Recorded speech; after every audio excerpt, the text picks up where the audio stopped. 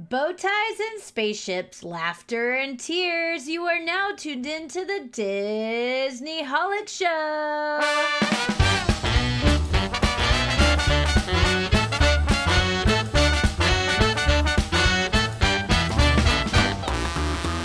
Hello and welcome to the Disney Holic Show. That's Jen Diz. And that's Mike TV. We're flashing back to the 80s today. We'll start with the whimsical world of Paul Reubens, aka Pee Wee Herman, explore his ties to our Disney childhood. Then we'll cosmically rewind to the 86 film Flight of the Navigator.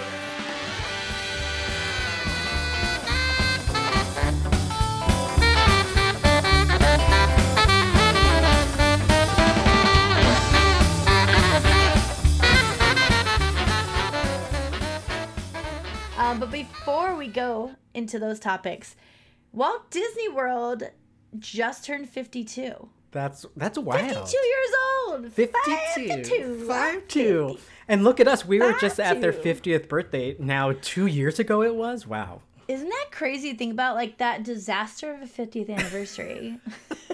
And I'm still not over it. It's been 2 full years. Yeah, I feel burned by it, and I will now hesitantly sign up for some of the Disney World. We always know Disneyland does really good events, but Disney World, hit or miss. Yeah. But nonetheless, happy 52nd birthday. Magic Kingdom, yes, technically, right? Yeah, Disney World. 52nd. Mm-hmm. All right, so let's talk about Paul Reubens. I've been wanting to since he passed away, R.I.P., and I'm trying to think of, like, how does that fit into Disney Holics? And I realized, gosh, there's a lot. Not only just Paul Reubens and Pee Wee Herman and his sort of creativity, but there's actual not physical, but there's literal Disney connections that I'm excited to talk about too.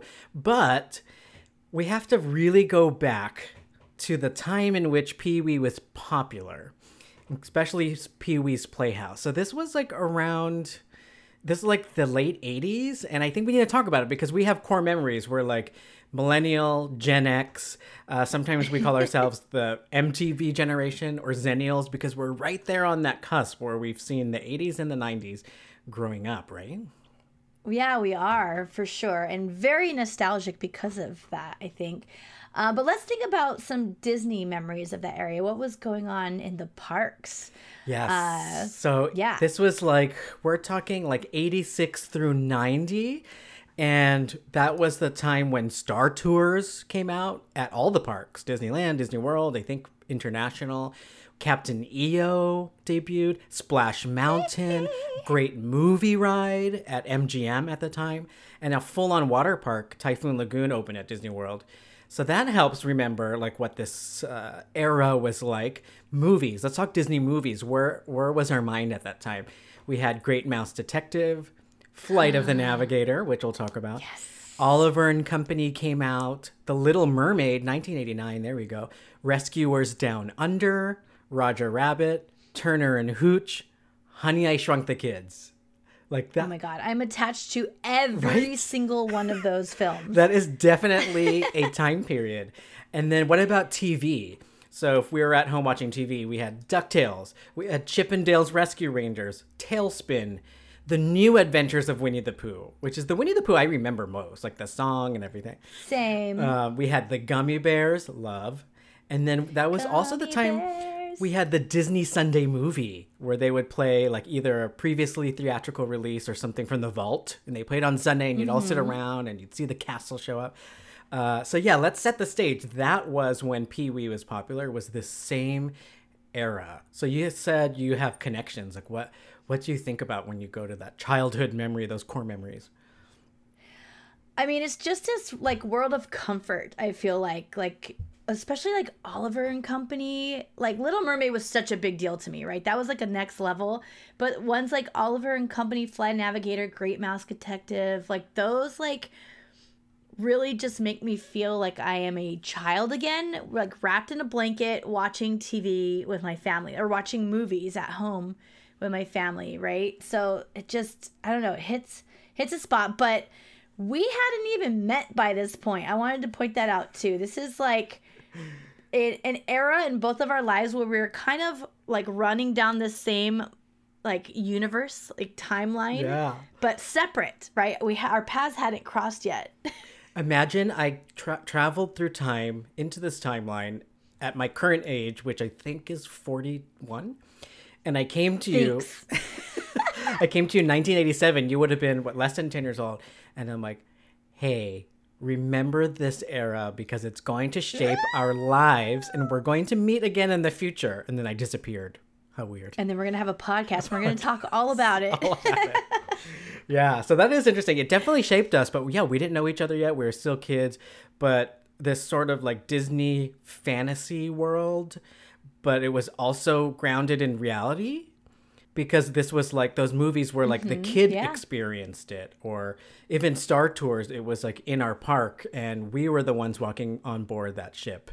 So what a time. What a time. What a time. So now we know the era. So let's talk about Pee-wee's Playhouse.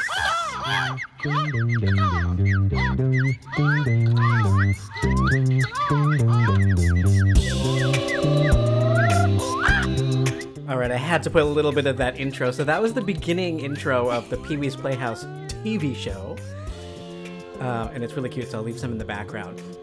We're going to talk about Pee-wee's Playhouse, one of my favorite shows. I would think it definitely shaped me as just like a creative person. What memories do you have about the show? And then we'll talk all about it. So the things I remember the most from the show are probably like a couple of the segments, but also the characters. So Cherry is like the first thing that pops out to me. Cute. Is Cherry. Yes. Yep. And I don't remember his name right now, but the guy in the wall, the little like the doors open. Jambi. And it's the genie guy. Jambi. Yeah, Jambi. Totally. Or Jambi with an accent. I love it. I love it. And the one segment that stands out the most is connect the dots. La, la, la, la. Classic Pee-wee. And you know what else he used to do is secret word of the episode. So I thought, we're only 10 minutes into this episode. I say we come up with a secret word and we're going to say it. Oh my God. And anytime we hear ourselves or you listeners or viewers hear the word, you got to scream as loud as you can. That's what they used to do. Fun. And the secret word of the day is going to be spaceship. Ooh, okay. All right, spaceship. So everybody knows spaceship is the secret word of the day. All right, let's get back to Pee-wee's Playhouse itself. I pulled a description so that for those who didn't have the what's the word? The honor, the privilege of seeing this hilarious, fun, cool show. This is how it's described. Whimsical TV show from the late 80s set in an imaginary and magical land. This series features the eccentric and ever-curious Pee-wee Herman, embarking on wild adventures with his living furniture and interesting pals, fusing live action, puppetry, animation. Each episode delivers a bizarre, funny, and heartwarming journey, packing life lessons into the mix. That's great. That's edutainment right there, one of our favorite concepts. Yes. Learning, but having fun. And yeah, and all of the media formats that were in that one show, puppets, animation, live action, full-on sets. That's very true. I never really thought about that. Yeah, really fun, probably really cool creative outlet for everybody involved. I also don't think I ever realized it's supposed to be in a magical land, like imaginary place. I thought it was just like this crazy guy that lives on this street has all this wild things going on in his house. That is actually a good observation, because in the movie, he is what you described. His house is not in the imaginary place. It's on a regular street. Granted, it's like maybe a Tim Burton version of the suburbs, but it's he definitely was in the regular world. Interesting. Yeah, in the movie version. In the TV show, it's like in this imaginary place.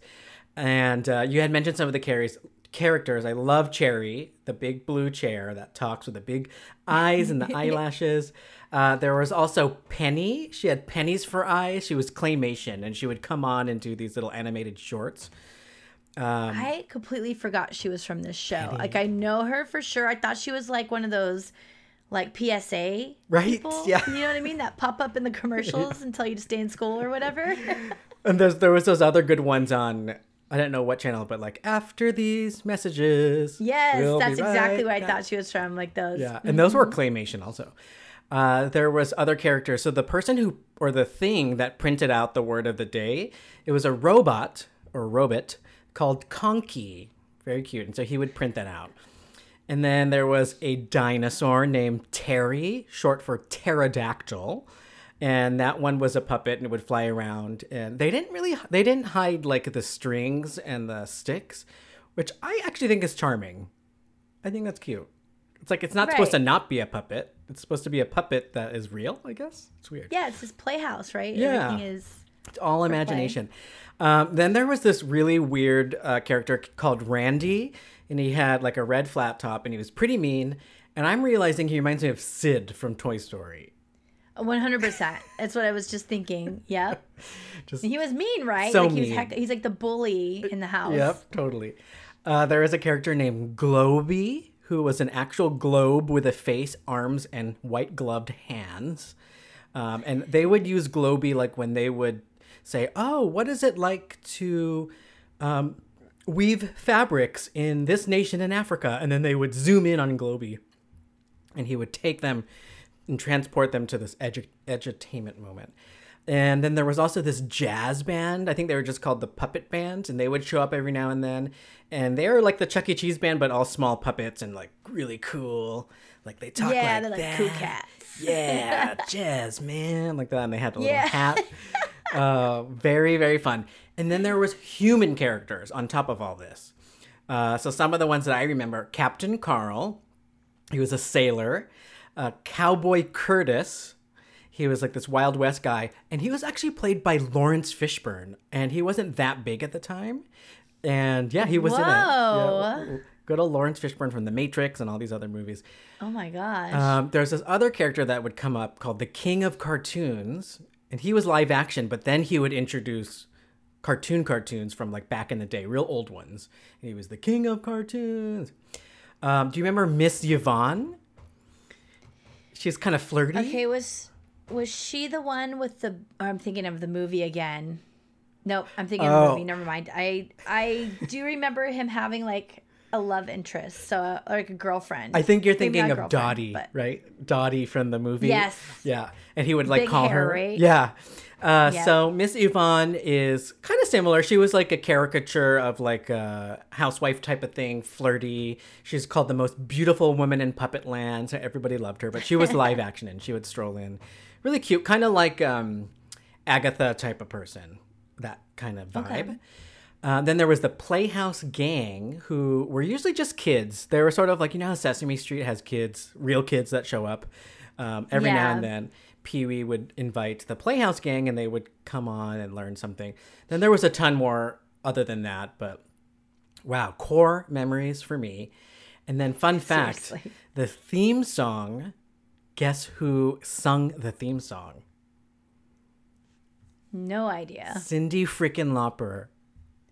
Really? Yeah, Wait, Cin- hold up. Cindy She was Lauper- like super popular then. Yeah, she right? was really Already? popular. So this was like this cool group of people. There are also folks in there that were involved with Saturday Night Live and stuff like that. Okay. So it was very much grown-up artists that put the show together that ended up becoming Pee-wee's Playhouse.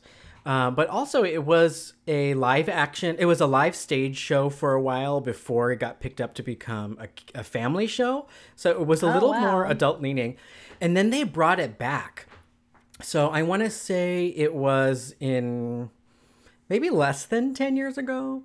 There was a Broadway show of Pee-wee's Playhouse, and it was actual Paul Rubens. He brought it back. It was limited run, and he would be doing the full-on shows on stage, but it was a little more adult-leaning, and it was really good. And I'm so glad I got to see that, like actual Pee-wee. Aw. And Paul Rubens, like doesn't age. Like he's good at still doing the Pee-wee character. So I got to see Wow. that here in New York City, which was This makes really me cool. want to. It makes me want to rewatch the older episodes. Like I definitely haven't seen it as an adult. Like I never went back and rewatched Yeah. them. I think I've seen the movie as an adult, but not the TV show, which I do remember even more than the movie. But I want to see if it's some of those, cartoons that can be like for both kids and adults, and it usually flies over our head when we're little. Yeah. Like, have you watched any of them as an adult? Do you know if Most it's like recently, I think I felt that with Willy Wonka. Watching that again in theaters, full attention, I was like, whoa, there's a lot of stuff here I missed. Right. And then I would say for cartoons, a lot of Pixar ones, I think, have like those layers for sure. Mm-hmm. Yeah. I was wondering if Pee-wee also feels that way. I don't know if it would, but Probably. I could give up 30 minutes of my life to find out. I will say maybe even just Pee-wee's philosophy on life was already ahead of its time. So there's a quote here where he told an interviewer almost recently before his passing, and they were talking about Pee-wee's Playhouse and just the character of Pee-wee. And Paul Rubin said, "I'm just trying to illustrate that it's okay to be different. Not that it's good, not that it's bad, but that it's all right. I'm trying to tell kids have a good time and encourage them to be creative and to question things." And I think even that itself is ahead of its time. And when you do go back and look at it, it's so diverse. Representation, everything is very diverse. Oh, wow. And okay. so that is also cool. So props to that. And I think if people go back and watch, maybe we will notice some things. I'd be curious about that. Yeah, I'm curious now. Too. Challenge accepted. Yes. Also, there's a huge Pee-wee fandom that I learned about. So there's a lot of content out there. There's one YouTube video that I would recommend to anyone who wants to go down the rabbit hole a little bit with Pee-wee's Playhouse. There's a channel on YouTube called Secret Galaxy TV, so look that up. And they have a really good episode on Pee-wee's Playhouse, and they talk about where it came from, how it came together, and all the like fun behind the scenes production issues, like who was going to be at the studio that picks it up, what channel was it going to air on, all that good stuff. It's all in that video. But some of the things that that really stood out that I wanted to talk about was they really wanted to model the show off of the old school live kid shows like the classic Mickey Mouse Club. So there you go, these full circle moments. Like he was even thinking like that. And he also wanted to make sure the show resonated with adults, like it was very by design, and that whole edutainment thing that we keep talking about. And so when I was listening to these people talk about Paul Rubens that way, it kind of reminded me of Walt Disney a little bit, and like the way he thought about the consumer behavior. And yes, it's a business, but it can also be special and life-changing, and it can reach a wide audience. Oh, Paul Rubens. So, very sweet. So yeah, check that out if anybody's interested in learning more about Pee-wee. And there's other Pee-wee stuff outside of Playhouse. We talked about the movie a little bit, which was the Tim Burton movie. I believe that was Tim Burton's first feature film, which is very cool. But there was other things. He had a Christmas special that was set in the Playhouse, and you could watch the whole thing. That's on YouTube also. But Nice. In the Christmas special, he brought on Mickey Mouse Club veteran Annette Funicello. So there you go, What? another connection there. And they just have this funny video where he's teaching her how to brush her teeth, and it's hilarious, like physical gag comedy. Like she has green stuff on her teeth. Really funny, but it was cute seeing those two sort of together. Pee-wee also is part of the Marvel comic universe. I won't say the MCU as in cinematic, but he is a Marvel character. What? Isn't that crazy? Wait, what do you mean by that? So the funny thing about Marvel is they've just been around for so long, and everywhere you look, they've had some involvement. So Marvel turned out they brought Pee Wee Herman, the character, into the storylines with other characters like Captain Marvel and stuff. He would show up, especially when the characters would go to Hollywood to like fight something. He would just randomly show up and be like, tell a joke or try to help. And it was actual him. Wait, stop it. Yeah. This is in the comics? Yeah. Like the drawn comics? The drawn comics. He would look like Pee Wee Herman as we know him. Yep. And so character. if you look at like What? Marvel websites and encyclopedias of Marvel characters, Pee Wee Herman is now a canon character. Oh my gosh, that's hilarious. I never knew that. Yeah. There was some of the ones that are really popular was he appeared in a comic with Vision, the Vision we know. and they were trying to communicate, which created, some comedy because Vision's very literal and Pee-wee's like weird. Right. And then there was another one where Johnny Carson from The Tonight Show also canonized and was in the comic with Pee Wee Herman. So they did a lot of that stuff. And I think the cool part is, and why people love Marvel, is it is set on Earth. It's like our world versus Superman in the DC comics. That's in a whole other fictional universe. So I think I was like just really shook. I was like, what? Yeah, I did not. I've never heard that. Never known that. This is news to me. So here on the Disney Holic Show. Right? There you go. He's going to be memorialized forever as a comic character also. That's amazing. And then there's one more thing that I thought was really nice. And this is a quote I want to read that came from a Wall Street Journal article that was published after Paul Rubens died recently. And John Jorgensen, the author, this is what he had to say. He said, Pee Wee Herman wasn't originally meant for kids. When Paul Rubens did make a Saturday morning TV show for them, his signature character came in a package that was actually shaped by underground art, punk rock, and improv comedy. As MTV was to cable and The Simpsons would soon be to prime time, Pee-wee's Playhouse was the disruptor of TV for kids. The show's psychedelic absurdism also attracted an audience of teens, college students, and savvy parents of the show's target viewers. And he goes on to finish by saying, with Paul's wild remix of the kids shows that he grew up with as a baby boomer, like Mickey Mouse Club and stuff, Rubens put his own stamp on Generation X. Wow. Okay. Well, there's my answer, first of all. So adults did enjoy it as well with the show. It is very sweet. And I love the fact that they included underground art and punk rock. Yeah. Like, so what you'll cool. learn in that documentary, too, if anybody checks it out, is Paul Rubens was part of the crew. Like, they're called the Groundlings, and they did a lot of improv. A lot of it was in New York City. And he actually auditioned for SNL, and he didn't get the part. He lost it to Gilbert Gottfried because they were the same character type, and they couldn't use two of them. They needed one who was like a character actor and loud and weird. Yeah. And so Gilbert got the part, which freed up Paul Rubens to go and take this other character he created during improv, Pee-wee, and go shop it around and turn it into something. So, everything happens for a reason. It's really interesting. But yeah, he was part of that whole New York scene, and that was a little bit more gritty.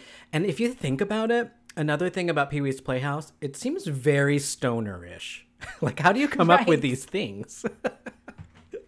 That's what I was feeling, getting those vibes of like, if I were to rewatch it now, I'm like, Yeah, like you either need to be stoned or on acid to come up with these concepts. Right. So what a time. That was the 80s, late 80s to the 90s. Shout out to Gen X and older millennials like ourselves who fall right in between. That was a really good time. But so that was Pee-wee's Playhouse. I thought because we're talking about Pee-wee, let's talk also about Paul Rubens himself, not just through the lens of Pee-wee.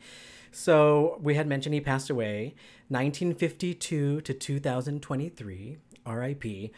And but he did a lot of stuff. He won tons of awards. He was a writer. He was an actor. He was a comedian. But Pee-wee was what he was popular for. Similar to some actors, like the woman who played Elvira, like she kind of let that become her persona. Yeah. And for better or for worse, right? You kind of get typecast. Right. Maybe a little typecasted. Yeah, exactly. So Paul Rubens did do a handful of stuff for Disney, and that's what got me really excited. The first thing that I found out that was news to me was Who Framed Roger Rabbit? So they actually needed somebody to do the voice for Roger Rabbit for all the test footage. It was Paul Rubens. Interesting. Yeah. Okay. And he was actually almost going to just become the voice, and then they ended up recasting and using him as just the temp track. I was like, I don't even know who does Roger Rabbit's voice. I can hear it immediately in my head. But I don't think it was a huge actor, probably. And hearing Roger Rabbit, I could see how Paul Rubens could have done something similar. It's someone named Charles Fleischer. Charles Fleischer. No idea, but he did a good job. Did a good job.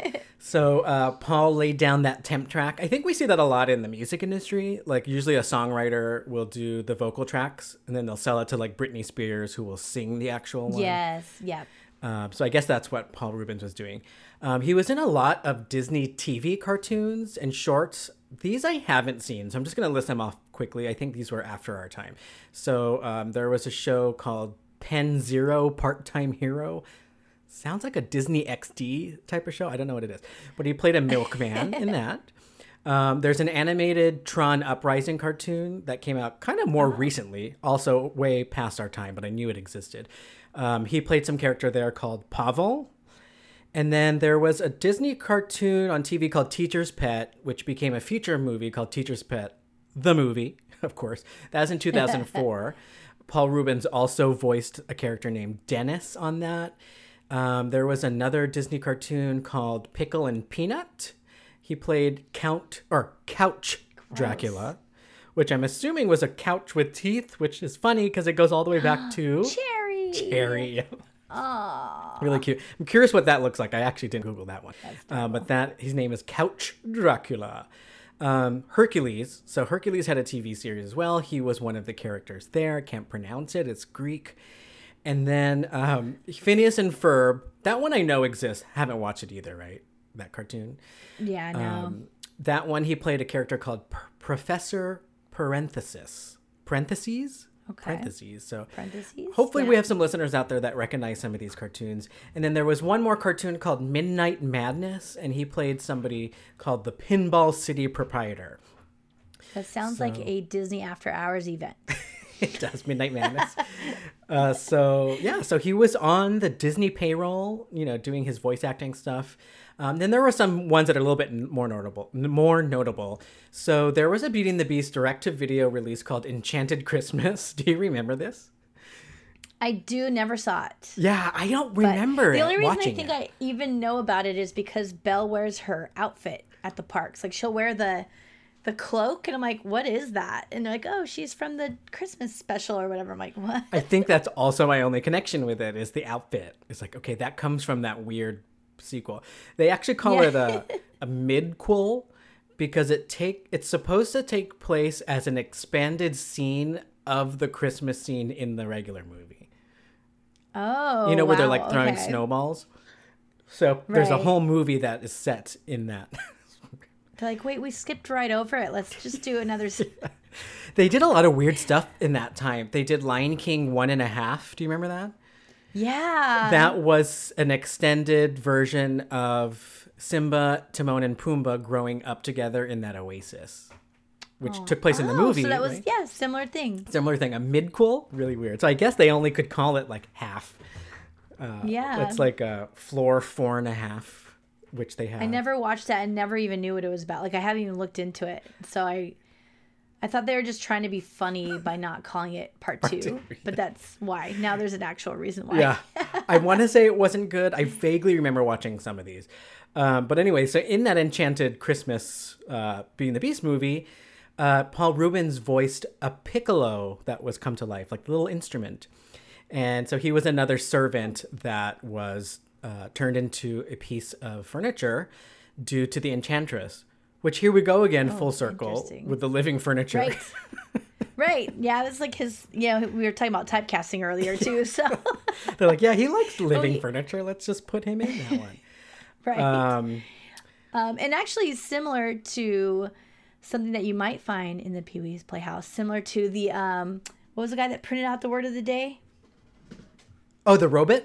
Whatever his name Conky. is. Yeah. That guy. He kind of like gives me a little bit of Captain Rex vibes from our very own Star Tours at Disneyland. Yes, that is right.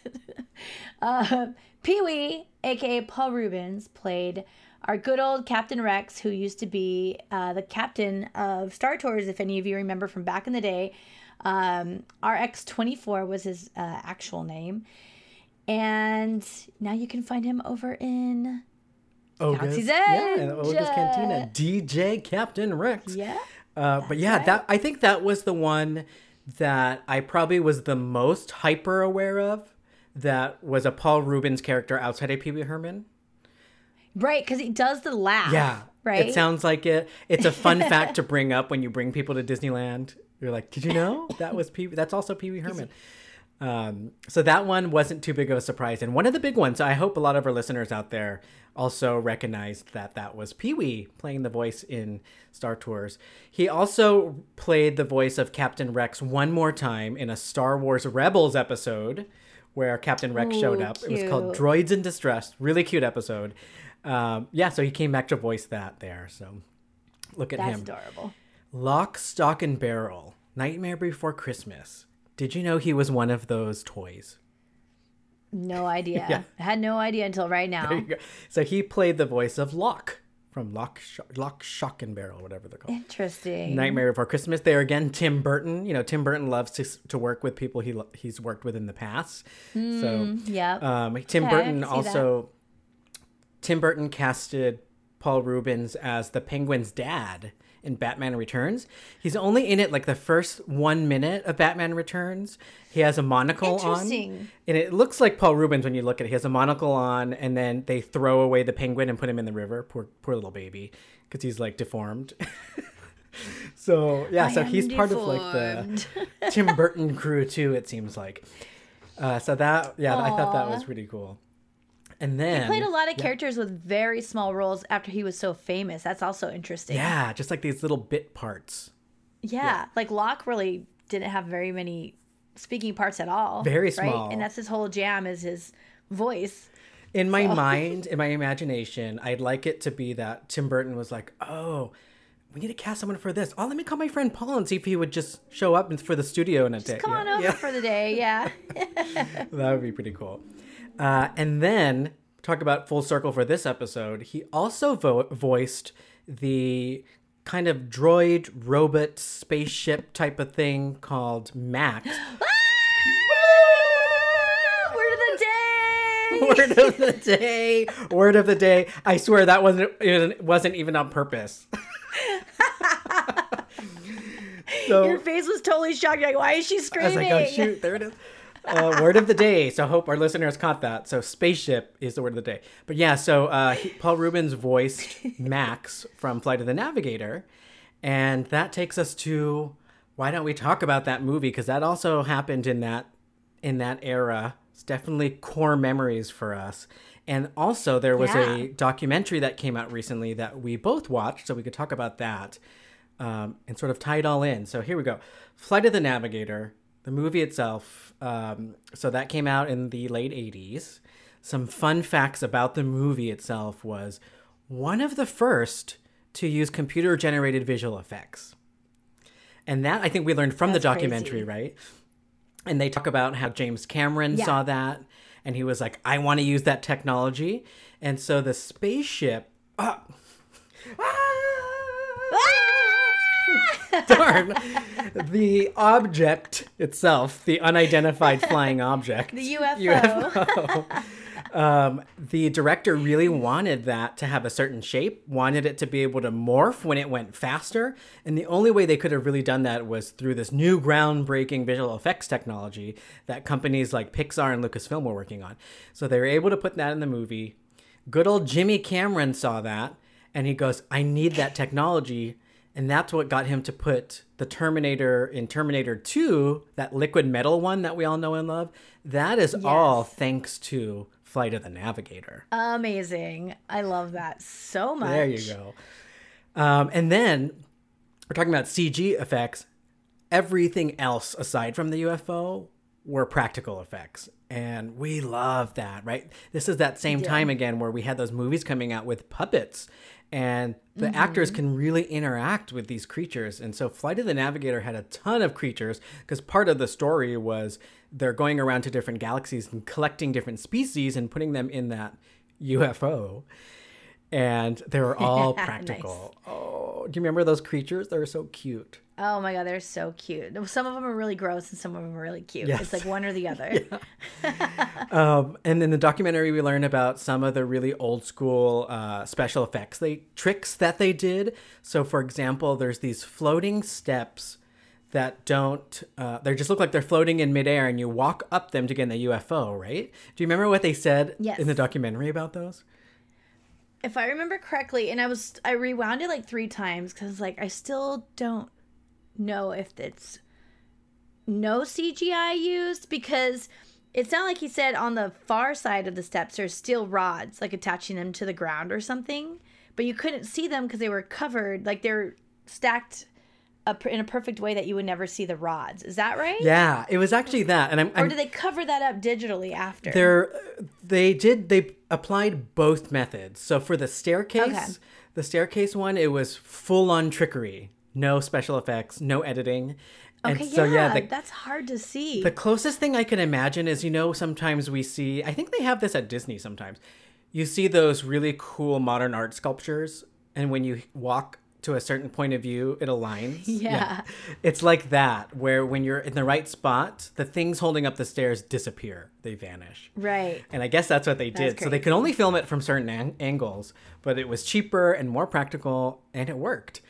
And then for some of the other visual effects, they did mention that if there were strings on puppets and things like that, they did delete them. But back in that time, it wasn't computer. You'd literally have to pull up the film strip and edit it out frame by frame. Oh, wow. The strings. And that's how they did all those stuff like Superman and all that. So yeah, that's just a really cool time for visual effects. There was another really impressive practical effect they did in that movie where the UFO is leaving the big hangar and it has to float out of it. And even that was done with a giant crane sticking it that you just couldn't see that was holding it. Right. And then in the movie, it later then flipped to the computer version when it was doing the flying. Love, love, love. Other fun facts. This one I always love to tell people about Flight the Navigator. That Carrie Bradshaw, Sarah Jessica Parker, SJP herself, she is in that, a young SJP. She plays the nurse that sneaks out David Freeman, the kid in the movie. Do you remember that part? I do. I do. I have seen this movie a lot of times. It's a good one. And then there's one more fun fact that I thought was hilarious because you and I were just recently in Vancouver. And had I known that there were a lot of fun fantasy films that were produced there, I think I would have tried to seek those out. So it turns out there's an alleyway in Vancouver, a brick alleyway, that was used for a lot of movies, including Never-Ending Story. And it was the same one where they jump in the dumpster at the end and Falcor is flying and chasing the bullies. And full circle again, the kid who plays the kid in Flight of the Navigator played one of those bullies who had to jump in that dumpster at the end, who was getting his retribution from Falcor and Bastion. Ah, what a time. These things are all connected. It's so cool. I would have loved to do a film of that, of you running and having to jump in the dumpster. That is such a striking core memory to me because I hate the idea of being in trash. It's just so gross. And I remember in a Never-Ending Story, it looked like shredded paper. So I was like, it's not so bad. Nice. Yeah. Yeah. Exactly. I can never, and anytime I see that type of shredded paper, it's the kind that looks like an accordion, like stuffing. It makes me think of that dumpster scene.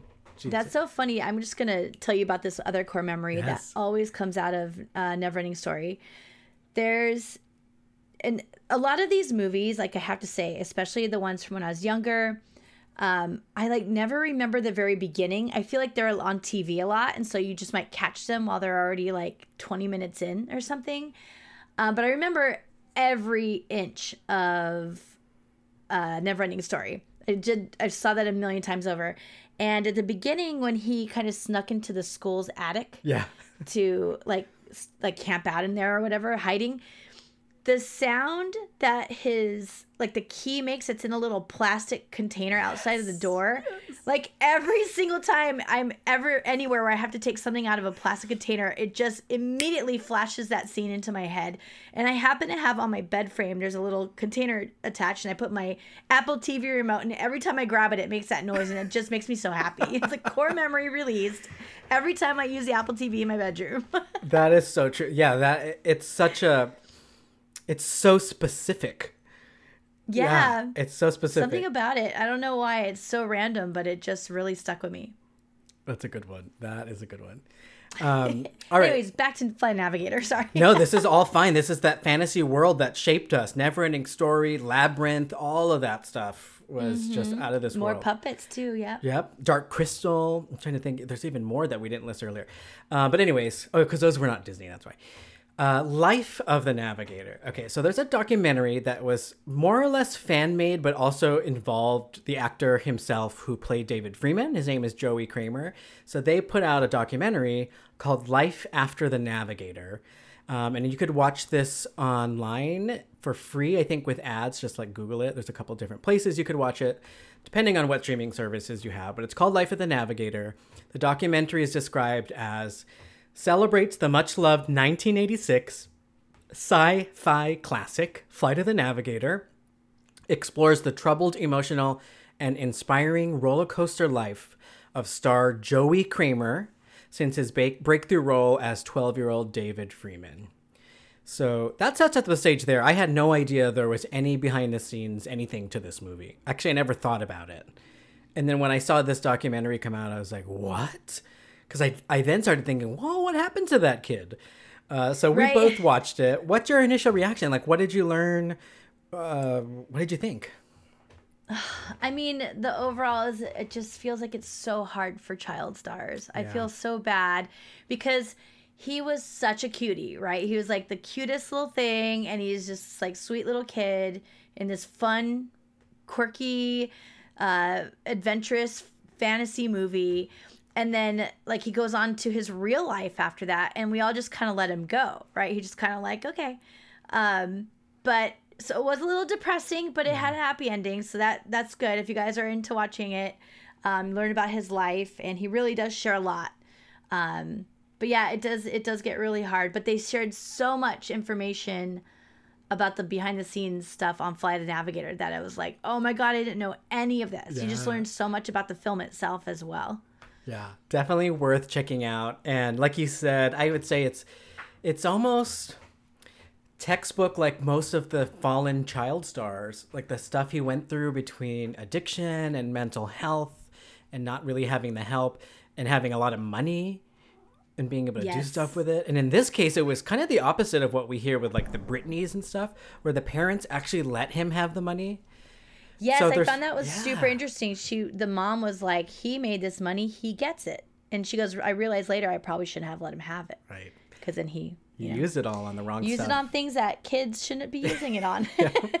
And so that makes me also think that the parent of child stars, like there's no winning. There's no wrong or right. Because you hoard the money and then you get called like a momager who's stealing the money. Mm-hmm. So, oh God, it's an interesting experience all around for everybody that was involved in that movie, and seeing how it ended up at Disney as a distributor, but it went through different studios for a while and could have been a little bit darker, could have been a more family friendly, a lot of different versions of what it was before it became the Flight of the Navigator that we know and love. By the way, pop quiz, do you know who the Navigator is in the title? Oh, I found this out through the film too. It's Max. No, it's the boy. It's Joey, isn't it? No, I always thought it was the boy, David. And then they kept calling Max the Navigator. Oh, did they? Maybe I got that wrong. I could have got that wrong. I couldn't figure it out either. I don't really know who they were ever referring to. I never thought about it until I started thinking about it today. Recently. Hold on, wait, now I'm tripping because I remember he goes, "You're the Navigator." Who was saying that though? I think Max. Yeah, I think Max was. I think there must have been other people before David Freeman became that Navigator in that point in time. Maybe I'm double. I do this a lot when I hear something. I flip my brain, and like, especially when there's only two options, I kind of flip flop. But I've always thought it was the boy. But now I think it's Max from whatever I watched on that show last night. Maybe it's a little bit of both, and Max also chooses the next Navigator. So there we go. Aw. Other parts of the movie itself, when I was watching Life of the Navigator, and how you were saying it's a little bit dark in some parts because it's a bit depressing. So was the movie. It was a little bit, there was some really scary parts as a kid. Like if you thought you were gone for a few hours and you showed up back at your front door, it's years later, your parents are not there, it's someone else. Like what? That's so scary. Oh, right. Can we just tell people real quick a synopsis of the film if they haven't seen it? Yeah. Okay, so this might be very rough, but I'm just going to do my best. Yeah. So Flight of the Navigator, from what I can remember, it starts off where he kind of, the main boy, the one we've been talking about in this documentary as well, he wakes up and he's in this like ravine near his house. And then he goes to his house not having any idea what happened because he had like fallen into the ravine and he thought he just like passed out and woke up and now he's going back home, right? No bigs.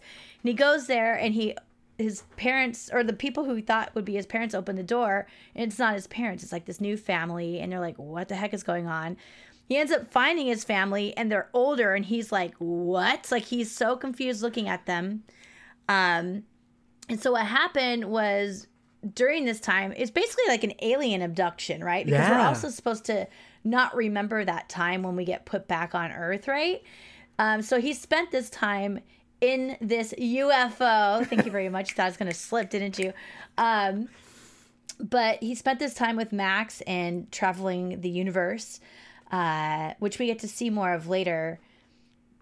But then he was returned 8 years later without aging. So everybody's like, what the heck? And then NASA catches on to this because they found the UFO crashed and they're aligning it together. Like this random boy shows up, hasn't aged a year, and we all of a sudden found this UFO. So let's take him and put him in for testing. And then he ends up escaping by the help of Sarah Jessica Parker. Thank you very much. Right. She puts him in this is another weird core memory. She puts him in this little robot cart that delivers his food to him, and she sneaks him in it, and then he hides in it, and there's a certain van out there that looks just like this thing, and I always think of Flight Navigator when I see it. But anyways, I digress. So he escapes, he gets back to the ship, and inside there, it turns out they discovered that he has all this extra space in his brain. I don't know if it was because they're trying to play on that humans are dumb, or if he was just a kid and he had extra room, and they like loaded all of their maps into him, so they needed him back. So he helped this UFO to like go back on their mission. Yeah. Right? Yeah. I think he ends up going back to his regular time too, right? He like, oh yeah, there was like they couldn't deliver him back 8 years prior because humans could die if you do that or something. It's not safe.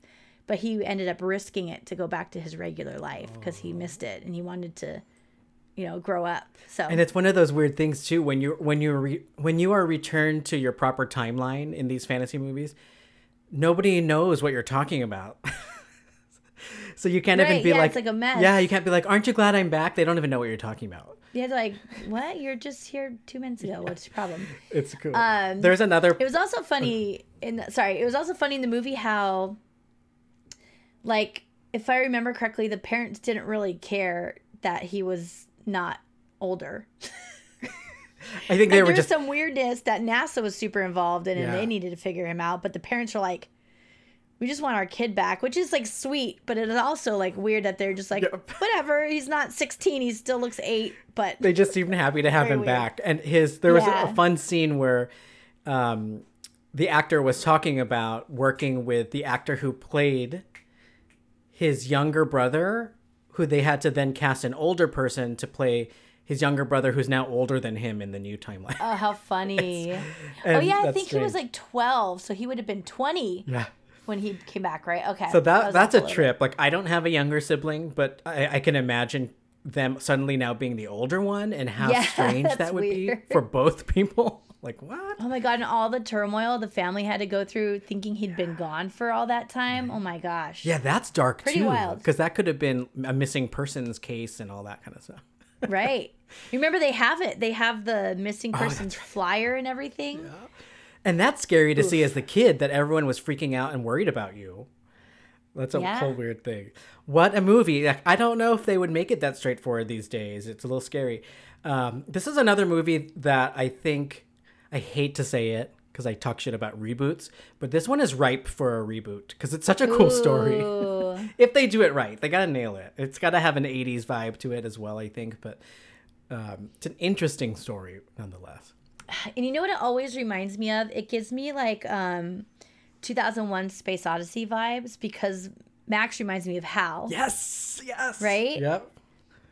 So I feel like, and then that movie always trips me out too, because that was made in the 70s. I thought that was like an 80s film for sure, but that was actually earlier even. Stanley Kubrick. And that made a mark. Look at the opening of Barbie was a straight up tribute to the beginning of Space Odyssey. Wow. Hilarious. I love it. I love all this stuff. Well, we navigated our way through a sci-fi, fantasy, puppet, weird episode. We talked about Paul Rubens, Pee-wee, Flight of the Navigator, and just this general late 80s time period that are core memories for the two of us, and I think a lot of our listeners too. So that was really fun.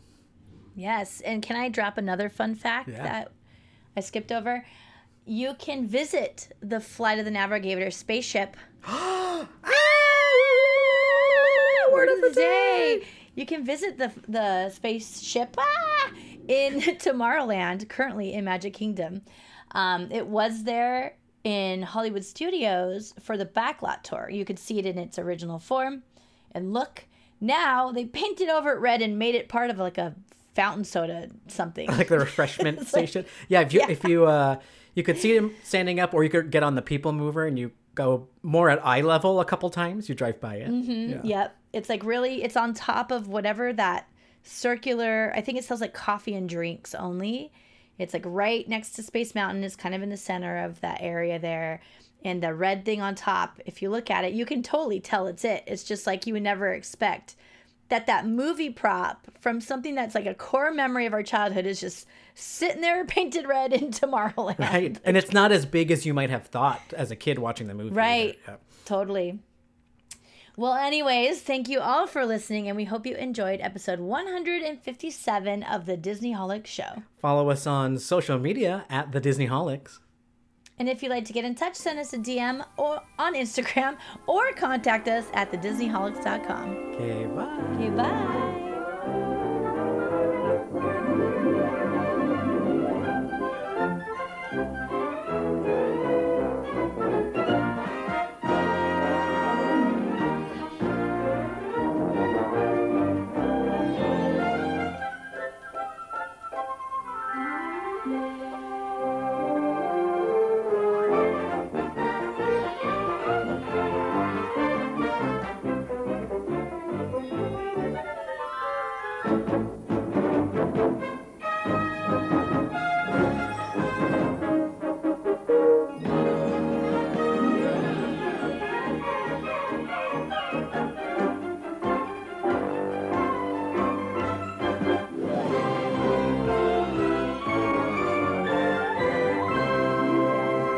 Man, I really want to go to Disneyland.